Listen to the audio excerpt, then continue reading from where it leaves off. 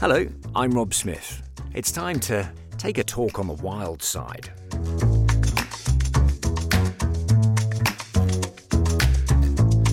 Yep, this is the brand new podcast brought to you from the Kent Wildlife Trust. Over the next few months, the plan is to take a look at the incredible work that's going on to protect and enhance the natural world here in the UK. We all know that Britain is one of the most nature-depleted countries on Earth. There have been alarming drops in wildlife numbers over the last few decades, and if we don't do something about it, then it could be disastrous for us all. But the good news is that there are people doing something about it. And I want to share some of those inspiring and energising stories with you. We're going to be going on safaris in the Kent countryside. We'll meet bisons and beavers and badgers and explore the wildly different habitats that they live in, from forests to marshes, open hillsides to back gardens, even taking a look at the UK's only desert. Yeah, we have a desert in Kent. Who knew? And we'll be meeting the doers, the people who are actually getting their hands dirty in making Kent a wilder place to live, the rangers, the experts, the volunteers, and crucially, the farmers who own so much of our land. In this first episode, we'll be hearing from Evan Bowen-Jones, who's the boss of Kent Wildlife Trust. I think that in the past, many people, many politicians have thought of nature as just a nice to have. I'll be going on safari in Orr. Where? No, Orr. Orr Marshes near Faversham. So do you spend most of your life in waders then? Yeah, I spend a fair amount of my time in wellies and waders. That's very true, especially in winter. And I'll be visiting a regenerative farm in Shadoxhurst near Ashford where they practice mob grazing. Your grass is growing faster. You're getting more forage. So you can actually carry more cattle than if you're grazing it down and the grass is struggling to regrow from having been nibbled short. It's going to be a wild ride. So come on, let's take a talk on the wild side.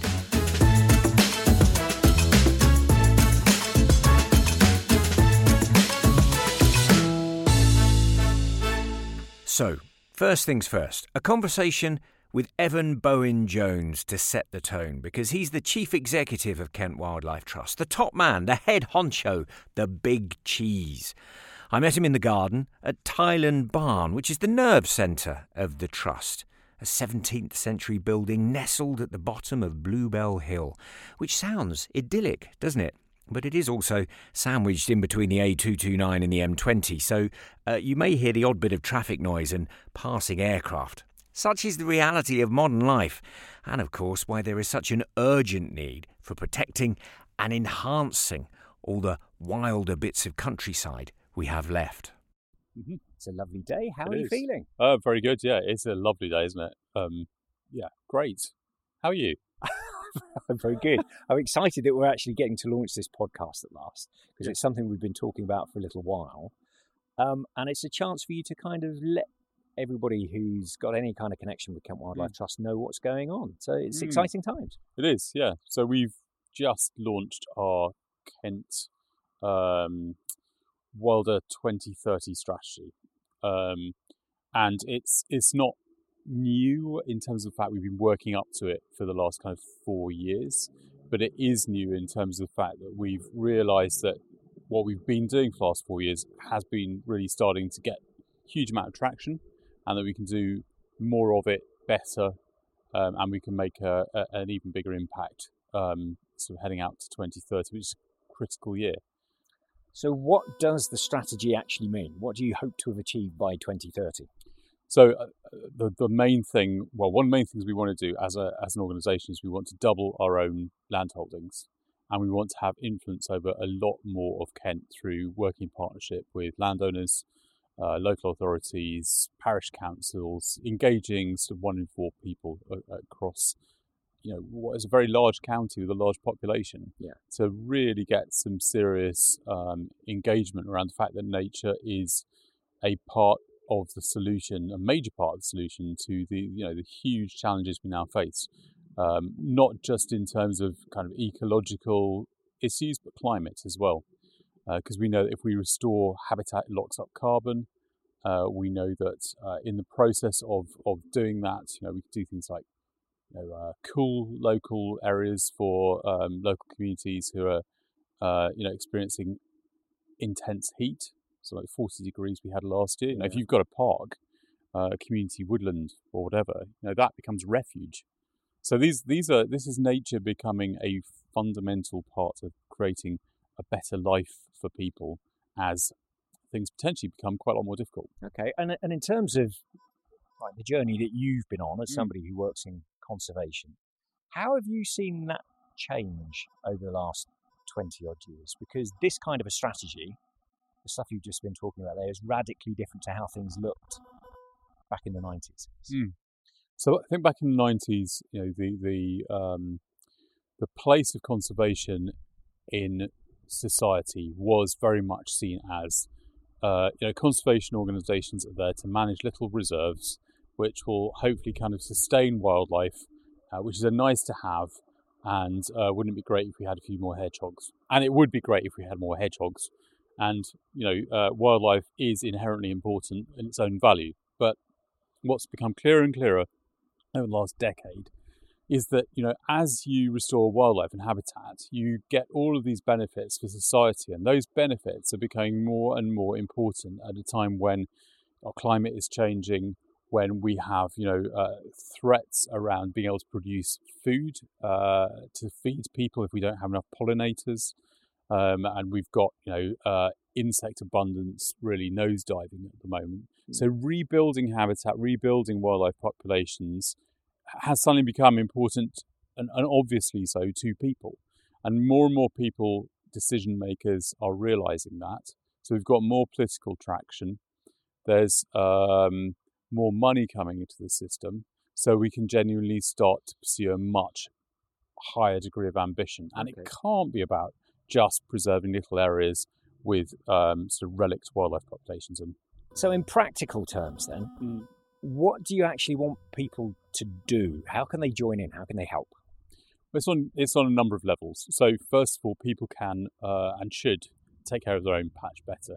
And taking care of your own patch, that could be your window box, or it could be your garden, or it could be your allotments or whatever. But increasingly it actually means doing less, I think. Oh, right, so, okay. This is a good call to arms. We want you to do less. I think so. It's about more. Using less chemicals is a really basic thing, because the main thing that is driving insect declines, which is then driving declines of insectivorous birds, one of the major factors in that anyway, is the overuse of chemicals. And that means that if you can be, for example, in your allotment or in your garden, mowing less and using less chemicals, you will have an immediate, practical impact in helping to restore wildlife. It's one of those things. It's an interesting sort of mental switch you have to flick, because I have this conversation with my wife in the garden, and she says, "Is that a plant or just a weed?" Yeah, and of course the answer is there's no such thing as a weed. It's just a plant that you've decided you don't want in a given place. And I've had kind of near physical altercations on an allotment that we were looking after, where this guy was really saw red in the fact that we had foxgloves which were flowering. He said the seeds were going to go everywhere and would cause him to kind of almost like lose his life's work of tending his allotment. He'd have to pick out these noxious weeds. And of course, foxgloves are amazing plants in terms of being nectar providers. If you want to see a bumblebee, plant a foxglove. Exactly. So there is a huge, and sort of, I guess we shouldn't underestimate how much of a change in people's mentality that is. And of course, that can be scaled up. So local authorities shouldn't be strimming our verges, to make them neater. There are some areas where, for line of sight around roundabouts or corners or whatever, they do need to make sure they don't get too overgrown. But, local authorities, parish councils, individuals, companies who are in charge of land, they can all be doing this stuff, actually making it a bit less neat. And so that's at one end of the scale, just letting people just do less, let things grow a bit wilder where they are. If people want to be more actively involved. What can they do? Do you want them to become volunteers, political lobbyists? What? All of the above. I mean, again, it depends on your personal appetite and the time you've got available and the resources you've got available. Obviously, as a charity, we depend upon the goodwill of people in multiple dimensions. Lots of our donors are individuals who want to give money to us to do more for wildlife. Equally, we do have a really strong, vibrant kind of volunteering group, which has numbered in its thousands, and we get them out and about on our reserves to help us actually manage those areas, so people can become part of going and doing practical things, which actually then make them feel better. So it's brilliant for your mental well-being to get out and do this stuff. So it's about the value that being involved in conservation actually provides to individuals and society as a whole. So there's a whole spectrum of stuff, and corporates, private companies, again, volunteering, you can do that, for your workforce. You can get your workforce out and you can get them both delivering really good stuff on the ground for conservation, but experiencing those benefits, being more focused, feeling better about going back in and doing more work. Now, I'm going to ask a sort of a very big question now, on the basis that you've been involved in this for how long now? How long have you been actively a campaigner, environmentalist? How would you describe yourself? How would I describe myself? I've been involved in conservation in various forms for, I guess, around 25, 30 years. Right, okay. So you've been right in the thick of it, and there's plenty to get depressed about, annoyed about the way that the world is. Is there any cause for optimism? Because it's very easy to get gloomy about all this stuff. There's huge amount to be optimistic about. First off, the fact that people are actually taking nature seriously in terms of it providing a survival function for people going forwards into the future means that it is more important, which means that we should be able to do more, and we are now placed to have more impact than ever before. So that, for me, is a huge plus. Secondly, you do actually see, maybe not here so much, but in other parts of the world, it's filtering through into the political system. So France has just introduced a Ministry for Ecological Transition on the path to becoming an ecological civilization. Now, when you see that kind of institutional change, which means it's going to be sort of educating all of its civil servants in the basics of ecology, the potential for change now is huge. I'm not saying that unfortunately the UK is in exactly that position, but why couldn't we be? Why couldn't we be doing similar things? And so I think that we are on the brink of some potentially very positive changes at a time when the stakes are extremely high. So on the flip side of that is we need to do these things pretty quickly. Bigger, better, faster. Absolutely. Okay. One of the other projects that is running in parallel with the Wildlife Trust is to do with carbon capture, isn't it? Yeah, so we have set up a number of subsidiaries to be able to sort of do lateral supportive pieces of work around the main Wilder Kent 2030 strategy, one of which is a group we set up called Wilder Carbon, and that is trying to do carbon offsetting right. So no more kind of greenwashing, only selling the units, the carbon units, which will be produced from restoring native habitat to companies which are actually taking action on carbon reduction. So not letting them off the hook, not allowing them to carry on polluting, but recognising that many companies are not going to be able to get to net zero immediately. And most aren't. In a future podcast, I hope we're going to get the opportunity to wander around one of the sites and have a look at what that's actually doing. That would be great. And I think, this is an example of nature-based solutions, which is an inherent part of our kind of core triangle. So the way that we see really scaling conservation opportunities is acquiring or having positive management over more land, as we said earlier, managing that land through a what we call wilding or rewilding approach, so restoring it into better habitat, and then allowing animals to actually manage that area for us in a better way than we're capable of with bill hooks and chainsaws, and then financing it through nature-based solutions. So getting payments from society, recognising that value that wildlife and nature has, to put it back into the system and create this kind of virtuous circle. And on lots of macro stuff we've been talking about there. Let's go a little bit micro just for a moment. What are the projects that are knocking around that Kent Wildlife Trust is doing at the moment that you're most excited about and keep finding yourself talking to people about? So we've got loads of good stuff going on and lots more in the pipeline. We've obviously had a huge amount of publicity over the bison project. The bison project isn't actually about the bison, it's about connecting up that landscape and making it wilder. So again, it's about getting those ecosystem engineers out into that woodland complex to manage it into the future in a way that's better for wildlife, building biodiversity, building bioabundance, making it more climate resilient. So that's a really exciting project, and there's lots more to come with that one. We are this summer going to be releasing red-billed chough onto the White Cliffs of Dover and the landscape around there. So those will be the first free-flying red-billed chough in Kent for over 200 years. We're looking at... I'm really looking forward to seeing that happening as well. It's going to be great. It's going to be amazing. We're looking at pine martens as well, which are slowly coming back into the south of England, having been sort of wiped out in the first half of last century. And those, have a huge potential for helping to control grey squirrel, which damage woodlands, young woodlands. Mm-hmm.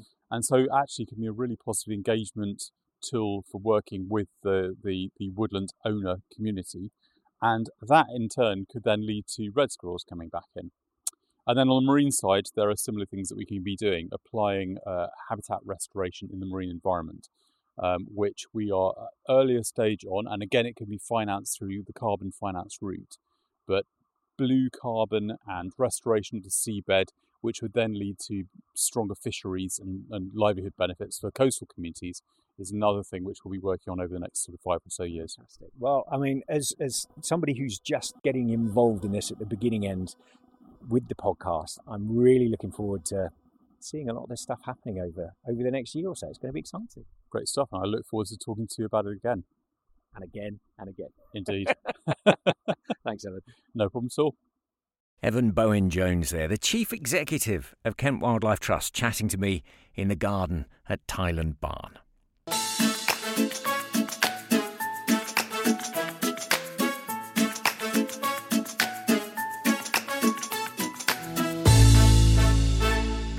So, the other day I went on safari in Kent. Seriously, Kent Wildlife Trust does this sometimes. You can book to go on a guided walk, a safari, around one of the sites with a ranger, an expert, who monitors and manages the land. And so you can get some real insights into what wildlife to look out for and how the Kent Wildlife Trust actually works the landscape to try and make it as biodiverse as it can be. Well, this particular safari was at Orr Marshes, which is just outside Faversham, on the banks of the River Swale. 81 hectares of grazing marsh, crisscrossed with freshwater dikes, open water scrapes, reed beds and salt marsh. It's a place of international importance for overwintering and, at this time of year, breeding wetland birds. There were around a dozen of us turned up on a cool, breezy day in June to meet our guide, Nadia Ward. So, we will start heading up Church Road. I will just close this van. And we'll walk down to the open lay-by and we'll take a look on the left-hand side at what's on the scrape.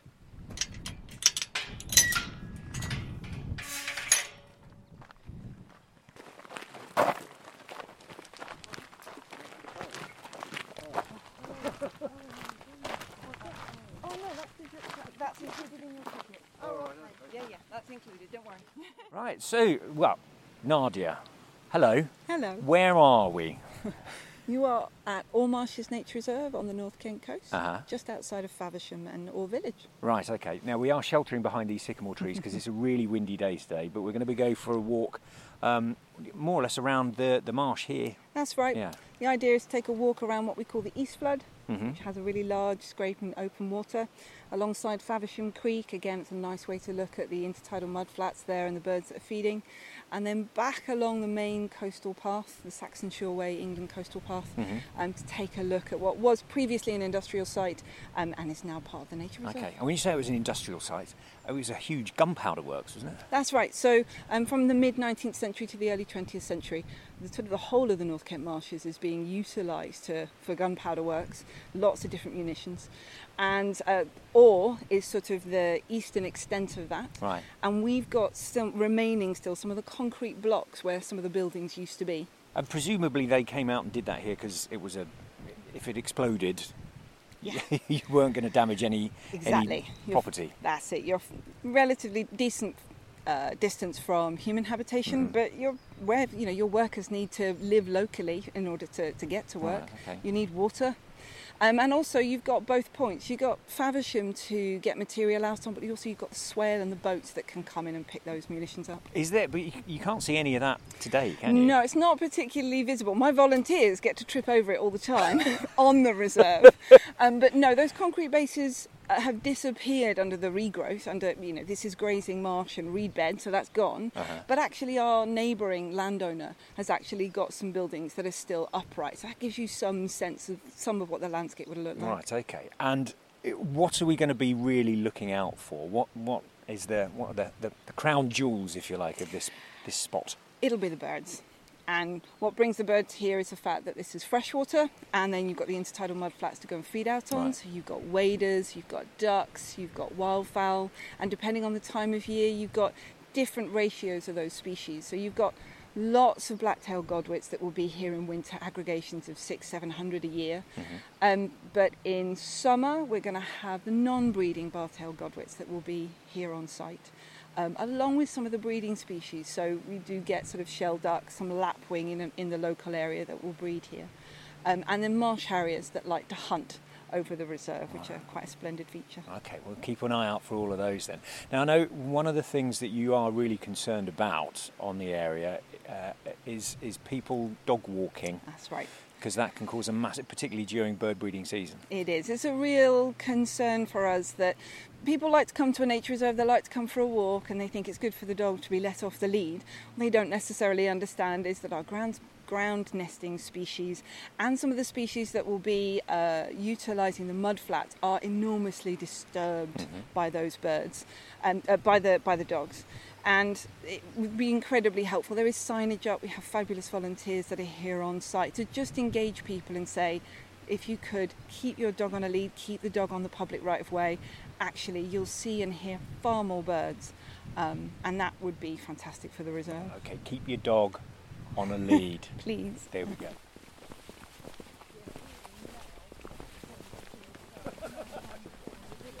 So hello. Hello. Who are you? I'm Sue Bartlett. Hello, Sue. So have you come on one of these things before? No. What do you make of it so far? It's fantastic. I'm learning such a lot. So why did you choose to come out on a safari rather than just wander around on your own? Well, I have wandered around on my own, so I came to learn a little bit more about the history, which at the beginning, she's helped me learn something there. And I was hoping to just get more info on the kinds of birds that hang out here, because I am sort of fairly local. I like to know the birds' calls, because it helps you identify them. And have you seen things that you hadn't seen before yet? Or? Well, she's identified this lovely pink flower, which is salsify, and I'd spotted that, so that to me is great. It's beautiful. I don't know if you've noticed it yourself. And she's identified Setti's warbler, which is a first for me. I would never have worked that out, because the thing with the warblers is they look like little brown jobs. How do you know LBJ, which is, yes. Yeah, that's right. How do you know which is which? So there you go. So, and I've seen a reed bunting, which was wonderful. So it's just great. So it's been a worthwhile thing to do. It really has, and I'm also thinking of volunteering.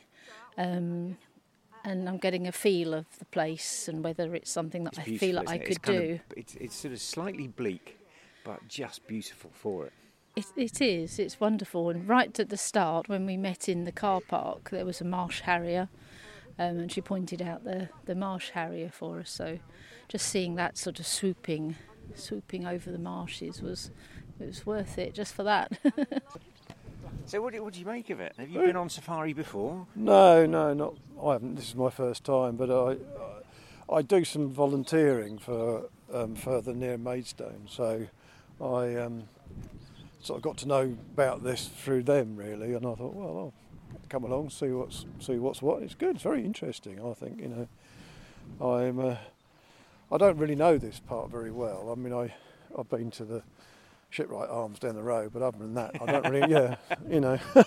It's often a good way to discover the countryside, isn't it? Yeah, pub by pub. Yeah, that's my technique. Exactly. Yeah. So but it's lovely to see the marshes and the wildlife and hear somebody who knows what they're talking about, because I certainly don't. About telling us about what's what, the grazing of the cattle, and I find that's very interesting, and how they maintain the verges and how the wildlife is able to run through these verges to get from one place to another, and the barn owls and the different birds, and I find it fascinating.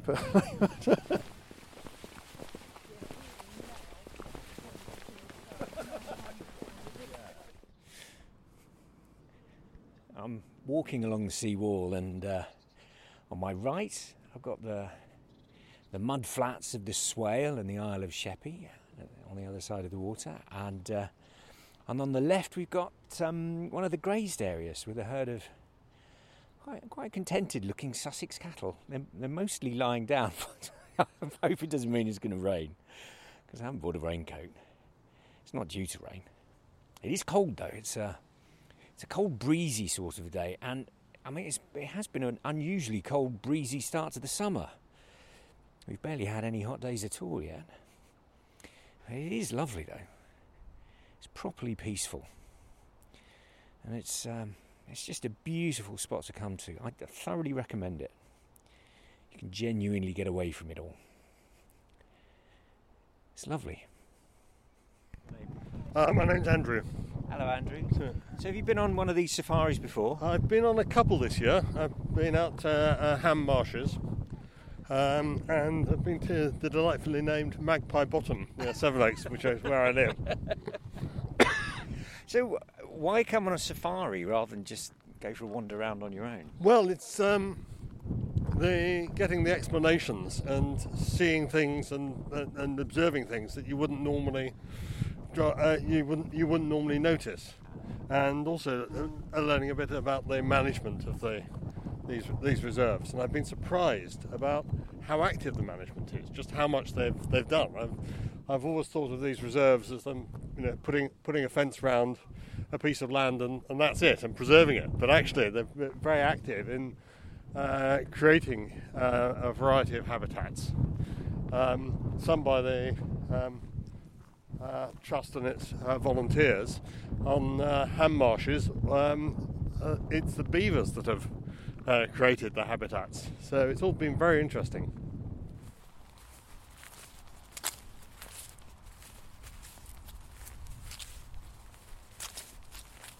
Now, in terms of the actual work that you're doing here, because as you look around and it looks as if there's nothing going on, but actually there's been an amazing amount of work that's gone on here, isn't there? That's right. Well, we're probably much more visible as a practical group in winter, when I'm cutting generally quite a lot of reed, and that's just to keep areas of open water for winter, for those overwintering waterfowl particularly. So we're using a lot of brush cutters, repairing fences right now, so I'm more visible than I ever am in and around the reserve.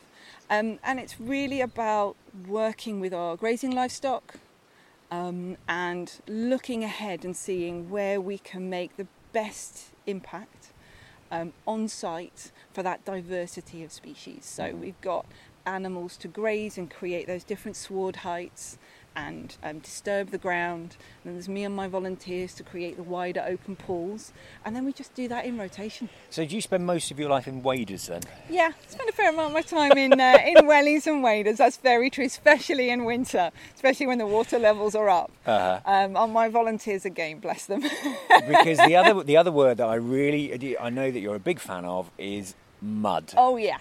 I need glorious more mud. Mud, glorious mud, and that's more of what I need. So on a reserve like this, it's all about your ecotones. It's all about creating those different habitats, the open mud, through to the reed bed, through to the grazing marsh, through to the scrub, through to some of the sort of taller scrub and trees that we get here. And all of those spaces where they meet are the most important. And for birds particularly, well, in fact throughout the year, but particularly in winter, they need those areas of mud both to feed and to roost. And so I'm having a bit of a battle with the reed bed at the moment, right, but we are winning. Okay. We'll keep an eye out for the reeds as well then. And kind of just on a bit of a personal note, tell me a bit about you. How long have you actually been here? How much has it changed since you've been here? So I've been here since 2021, so I've been here 2 years. And my predecessor had started quite a lot of the work on the reed bed on what we call the West Flood. And so I've seen that change. And my volunteers, importantly, have also seen that change in the last 4.5 years of battling through to open up what had kind of become quite solid reed bed, and now we're getting more. Because you're using cattle to do that as well, aren't you? So it's both. We're using cattle and we're using brush cutters, is the reality. You do still need the power tool to come in afterwards. Cattle do a great job, and our Sussex herd are fantastic. They love the water, they get in there, the calves get really excited. They are a nightmare to find in the reed bed in the middle of summer. That's quite a task, but all of this is about kind of creating that diversity of habitat, to have your standing reed, to have your grass, to have these pools of open water in winter as well as in summer, because obviously in summer they're going to be a refuge, and we need the invertebrates from the water. You're going to be able to see hobby here in spring if we've got the dragonflies that they need to feed on. Well, it's been lovely having a chat, Nadia. Thank you ever so much for taking us for our walk around the marshes. It's been breezy. Yeah, northeasterly, pretty bitter. But it's a beautiful spot. And what's the plan for the next couple of years? Have you got big plans for doing more things here? Yep. Trying to get that mud edge along the east scrape would be really, really key. Keeping an eye on our pheasant farm extension, where we've done some work with the RSPB as part of the Greener Thames Fund last year. Keeping an eye on that vegetation regrowth, finding out our grazing levels. And kind of really working to help engage more people with the reserves. So new interpretation, more engagement volunteers, getting people to come to site and come on a walk with us so that they can learn something about this really fascinating site that has gone from being managed for grazing through industry and then back to nature. Great stuff. Nadia, thank you. You're very welcome. Thank you.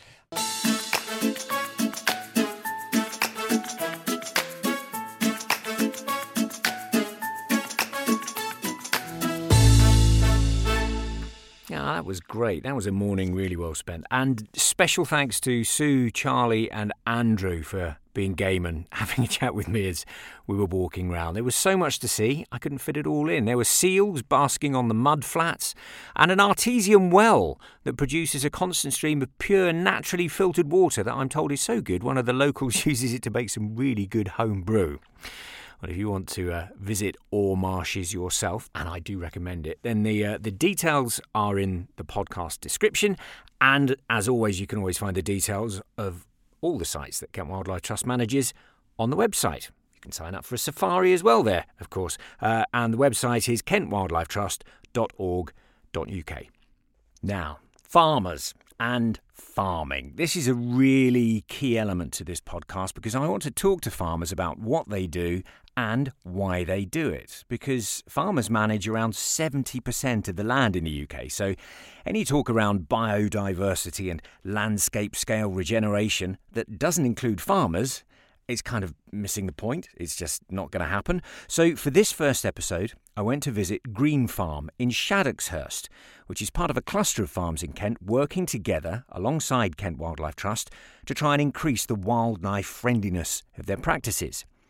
Now, Green Farm has a coffee morning every Thursday and an eco school for toddlers to experience the countryside at first hand. And the first thing you're going to hear is some of the mums visiting the farm for that. And then you'll hear from Martin Richmond Coggan as we go on a trek to find his cattle and talk about mob grazing. Mob grazing? I hear you cry. What's that? All will be revealed.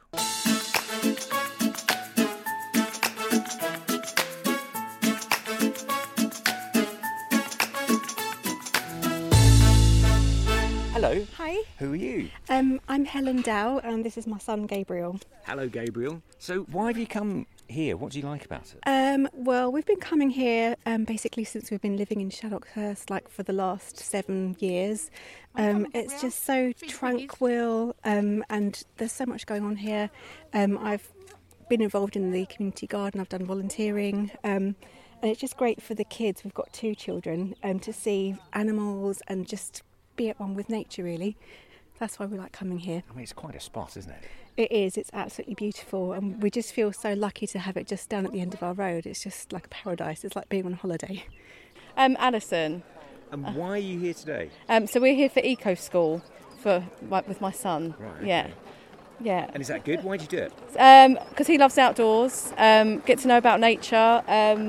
He gets to run around for a couple of hours, and yeah, it's good fun. Yeah. And what do you think of this place and how they do it? Oh, it's beautiful. We actually stay after Eco School and eat our lunch, and we bring, as you can see, I've got the packed lunches with us. So it's a really nice venue, like a little hidden treasure, really. Yeah. And what's his name? This is Arturo. Hello. Brilliant. I'm Kirsty. And why are you here today? Because I love Green Farm. I actually used to work here. So what is it you love about it? The whole outdoor experience, the whole that their inclusivity to everybody, adults, children, the animals, the coffee. Hello there, who are you? Marion. And what are you doing here today? We are here with a little toddler play group. We love it here. It's glorious and it's a really good outdoor experience. So what is it you like about it? The scenery, the calmness of it all, and the freedom that the kids have to run around.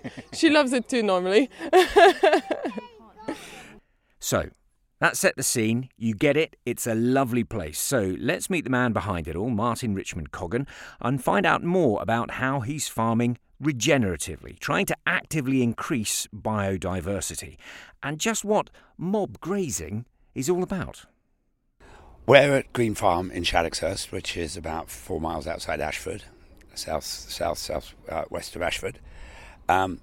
We're standing here in the first field of Green Farm, which has a pond that's been actually paid for by Natural England to entice newts. It's enticing a lot of house martins at the moment. And it's enticing house martins, which are absolutely lovely to see here today. From a farming point of view, Green Farm is purely livestock and making our own hay. And it's livestock we really are here to have a chat about, isn't it? Because you're an advocate of mob grazing. For cattle, I'm a total advocate of mob grazing. That is simulating nature in causing the cattle mob to be constantly moving forward. Using electric fences, you put a fence behind them, you put a fence in front of them, you make a new fence in front of them, you move them in. In our case, because we've only got a small mob of 14 cattle, we move them every 2 days, and then the previous front fence becomes the back fence, and so they can't go back. Right. Should we go and have a look at them in action then? Let's go and see that. All right, let's go and have a look.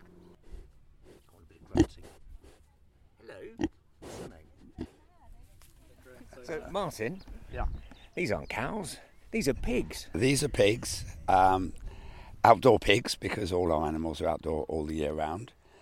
They get an awful lot of milk that our local dairy, Plurendon Dairy, lets us have just before it goes off. We typically get... What breed are they? They look pretty small at the moment, these ones. They are small, they're only 3 months old. They're mixture.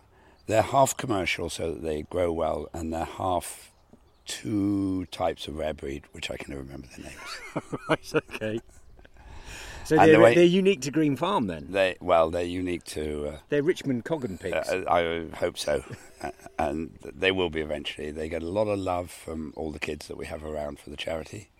And in terms of the wildlife that you're getting in the field as a result of doing that, is it working? Are you getting a real diversity of plants and bugs and birds in here? Yes, definitely. Definitely a diversity of insects. Diversity of plants. This used to be an awful lot of ragwort.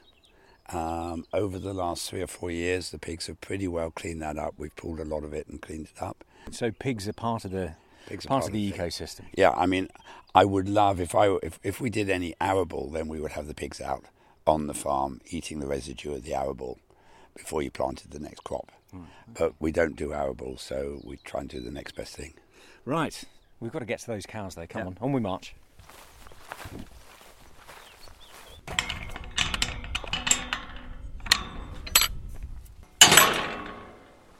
Hello, Shrimp.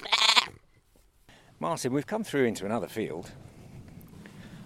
These are sheep, these aren't cows. That's right. We have 40 sheep here, 15 of them being breeding ewes, all Romneys, 1 ram, who is the daddy of the 24 lambs that we've got this year. And what role do the sheep play? Because sheep in a kind of wildlifing terms often get a bad press, don't they? Particularly upland farms when everything's nibbled back and there's no saplings get the opportunity to grow. So why have you got sheep on this regenerative farm? Sheep graze differently from cattle. Sheep have got very, very fine mouths and they will nibble little bits. They're really very good. We talked a little earlier about ragwort. They're really good at cleaning a field from ragwort if they're out there when it's just beginning to poke up. And as long as you don't leave them on too long and let them graze it down to a fine sward, then you're fine. So we do a rotational grazing method with the They're sheep. all hiding in the shade today. It's a lovely hot day today, isn't it? They're all having a little rest. This field, one of the reasons they're in this field is it's got good shade at all aspects of the sun. So they can always be nicely shaded here. We found a pretty fresh cowpat that's fresh, isn't it? Already well colonised by dung beetles and all sorts of other insects, flying insects. Dung beetles, of course, have flown in. They run a really important role in the fertilisation of the field. Cattle are probably nature's perfect fertilising machine. And the dung beetles are the first ones that start carrying the nutrients of the dung down into the earth. I mean, this is absolutely alive. I have to confess, I've never looked closely at a cowpat before, but it's like it's teeming, absolutely teeming. One of the reasons it's teeming is we don't worm our cattle unless we absolutely have to. And worming cattle will make the cow dung inert, of course. So by keeping them unwormed, and part of mob grazing is that you don't have to worm as frequently, you don't get such a worm burden. And that really does bring cowpats to life. It'll be like this for about 2 days, and then it'll start getting a very hard crust. Some of the dung beetles will stay in there and do their work, carrying it right down, even as much as a metre down into the soil. But in terms of what that means for the grass and the soil, that's actively doing all the stuff you want it to. Absolutely. The perfect fertiliser.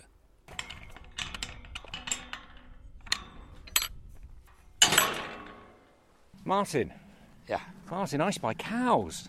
We have now found our lovely small herd of cows. 14 in total, 5 calves born last summer. Should we come up and say hello? Let's go and say hello to some of them. So are they all named? They're all named, but we don't handle them very much. They're on their mothers. All the calves that were born last summer are still with their mothers. Well, and actually the calves that were born over 2 years ago are still with their mothers. Uh-huh. And they've stopped taking milk, but last year's cows are still taking a bit of milk. That one is Oak, which is the youngest of them all. This one is Moby. Hello, Mobes. That's Hope and Monty, who were born in February out in the field 2 years ago. Now, mob grazing. I want you to clarify something for me. Is mob short for mobile, because you move them around? No, not really. It's that you put all your cattle in a mob. So that they all move together, they all eat together, they are forced to eat everything that's there. So it's a literal mob. It's a literal mob. Right, okay. And it's imitating nature. Uh-huh. You are constantly keeping them together, keeping them moving forwards, not allowing them to eat the new growth behind them, and always keeping the grass nice and long so that it's constantly growing behind you. Okay, why do that? Because that's the best way to manage your soil. And regenerative farming is all about improving soil. The longer the grass, the faster it's growing, the more carbon it's getting from photosynthesis, the more carbon it's putting into the soil. A good, well-managed pasture will actually sequester as much carbon as a rainforest per acre. Wow. And it's also, by keeping this grass long, it has long roots, and that lets water sink right down low, so even in dry periods, you don't run out of water. And in terms of how many cattle you can have on the land, does that mean that you have to have fewer? Is it sort of less Not really. able? Can you make a profit doing this? From the same acreage as land, as long as you've got enough for the cattle to be moving across and only coming back every 60 or 70 days, your grass is growing faster. You're getting more forage. So you can actually carry more cattle than if you're grazing it down and the grass is struggling to regrow from having been nibbled short. Okay, so that does actually mean you can turn more of a profit. Definitely. And with a variety of plants in the good pastures, and you've been in some of our fields, that's actually quite medicinal for the cattle. There are some that are good for their gut health, some that are good for their immune systems, and so they end up being healthier. Our cattle here are outdoors the whole time. We very, very rarely have a vet. We've had a vet out once recently because one was shot with an air gun pellet. But we haven't had a vet out for illness in 10 years. That's amazing. So, I take it then you're kind of evangelical about this. You'd like to see lots of other livestock farmers go down this route. I would, and I'd like to see arable farmers put a livestock rotation into their rotation once every 4 years. The cattle are the world's perfect fertilising machine. And this whole farm is regenerative, isn't it? Because you're doing these principles across all of it. How much of a change have you seen to the land since you've been doing it? Oh, immense. The pastures are looking much better. There's much more variety of plants in them. We never ran out of water last summer. You could always put your hand down in the grass and feel the soil, and it was always damp. And that means presumably more birds, more insects, more of everything. It does. Of course, there's no chemicals here either, which is the other great killer of wildlife. Yes, and we also try and manage our woodland in the same way, and our waterways here as well. It's got to be holistic. So, Kent Wildlife Trust and the farm cluster, has that been helpful to you in what you're wanting to do? Enormously. I think it actually joining the farm cluster is what started us on this journey. When we first bought Green Farm back in 2008, we got involved with Kent Wildlife Trust because we knew we wanted to be working in tune with nature here. We weren't really farming it at that point.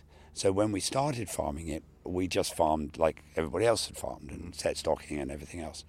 Joining the cluster in 2019 started getting us to meet other people with other views and other interests, and through that we then got to know people in the Pasture Fed Livestock Association and now more recently in the Nature Friendly Farming Network, and it is amazing how many farmers are now trying, at least at some level, to go regenerative. And has it been pragmatically useful to you being part of that cluster? Yes, it's joined us together. We started our charity about 8 years ago, and one of its objects was to improve the environment on a landscape scale, and you can only do that when you collect together landowners.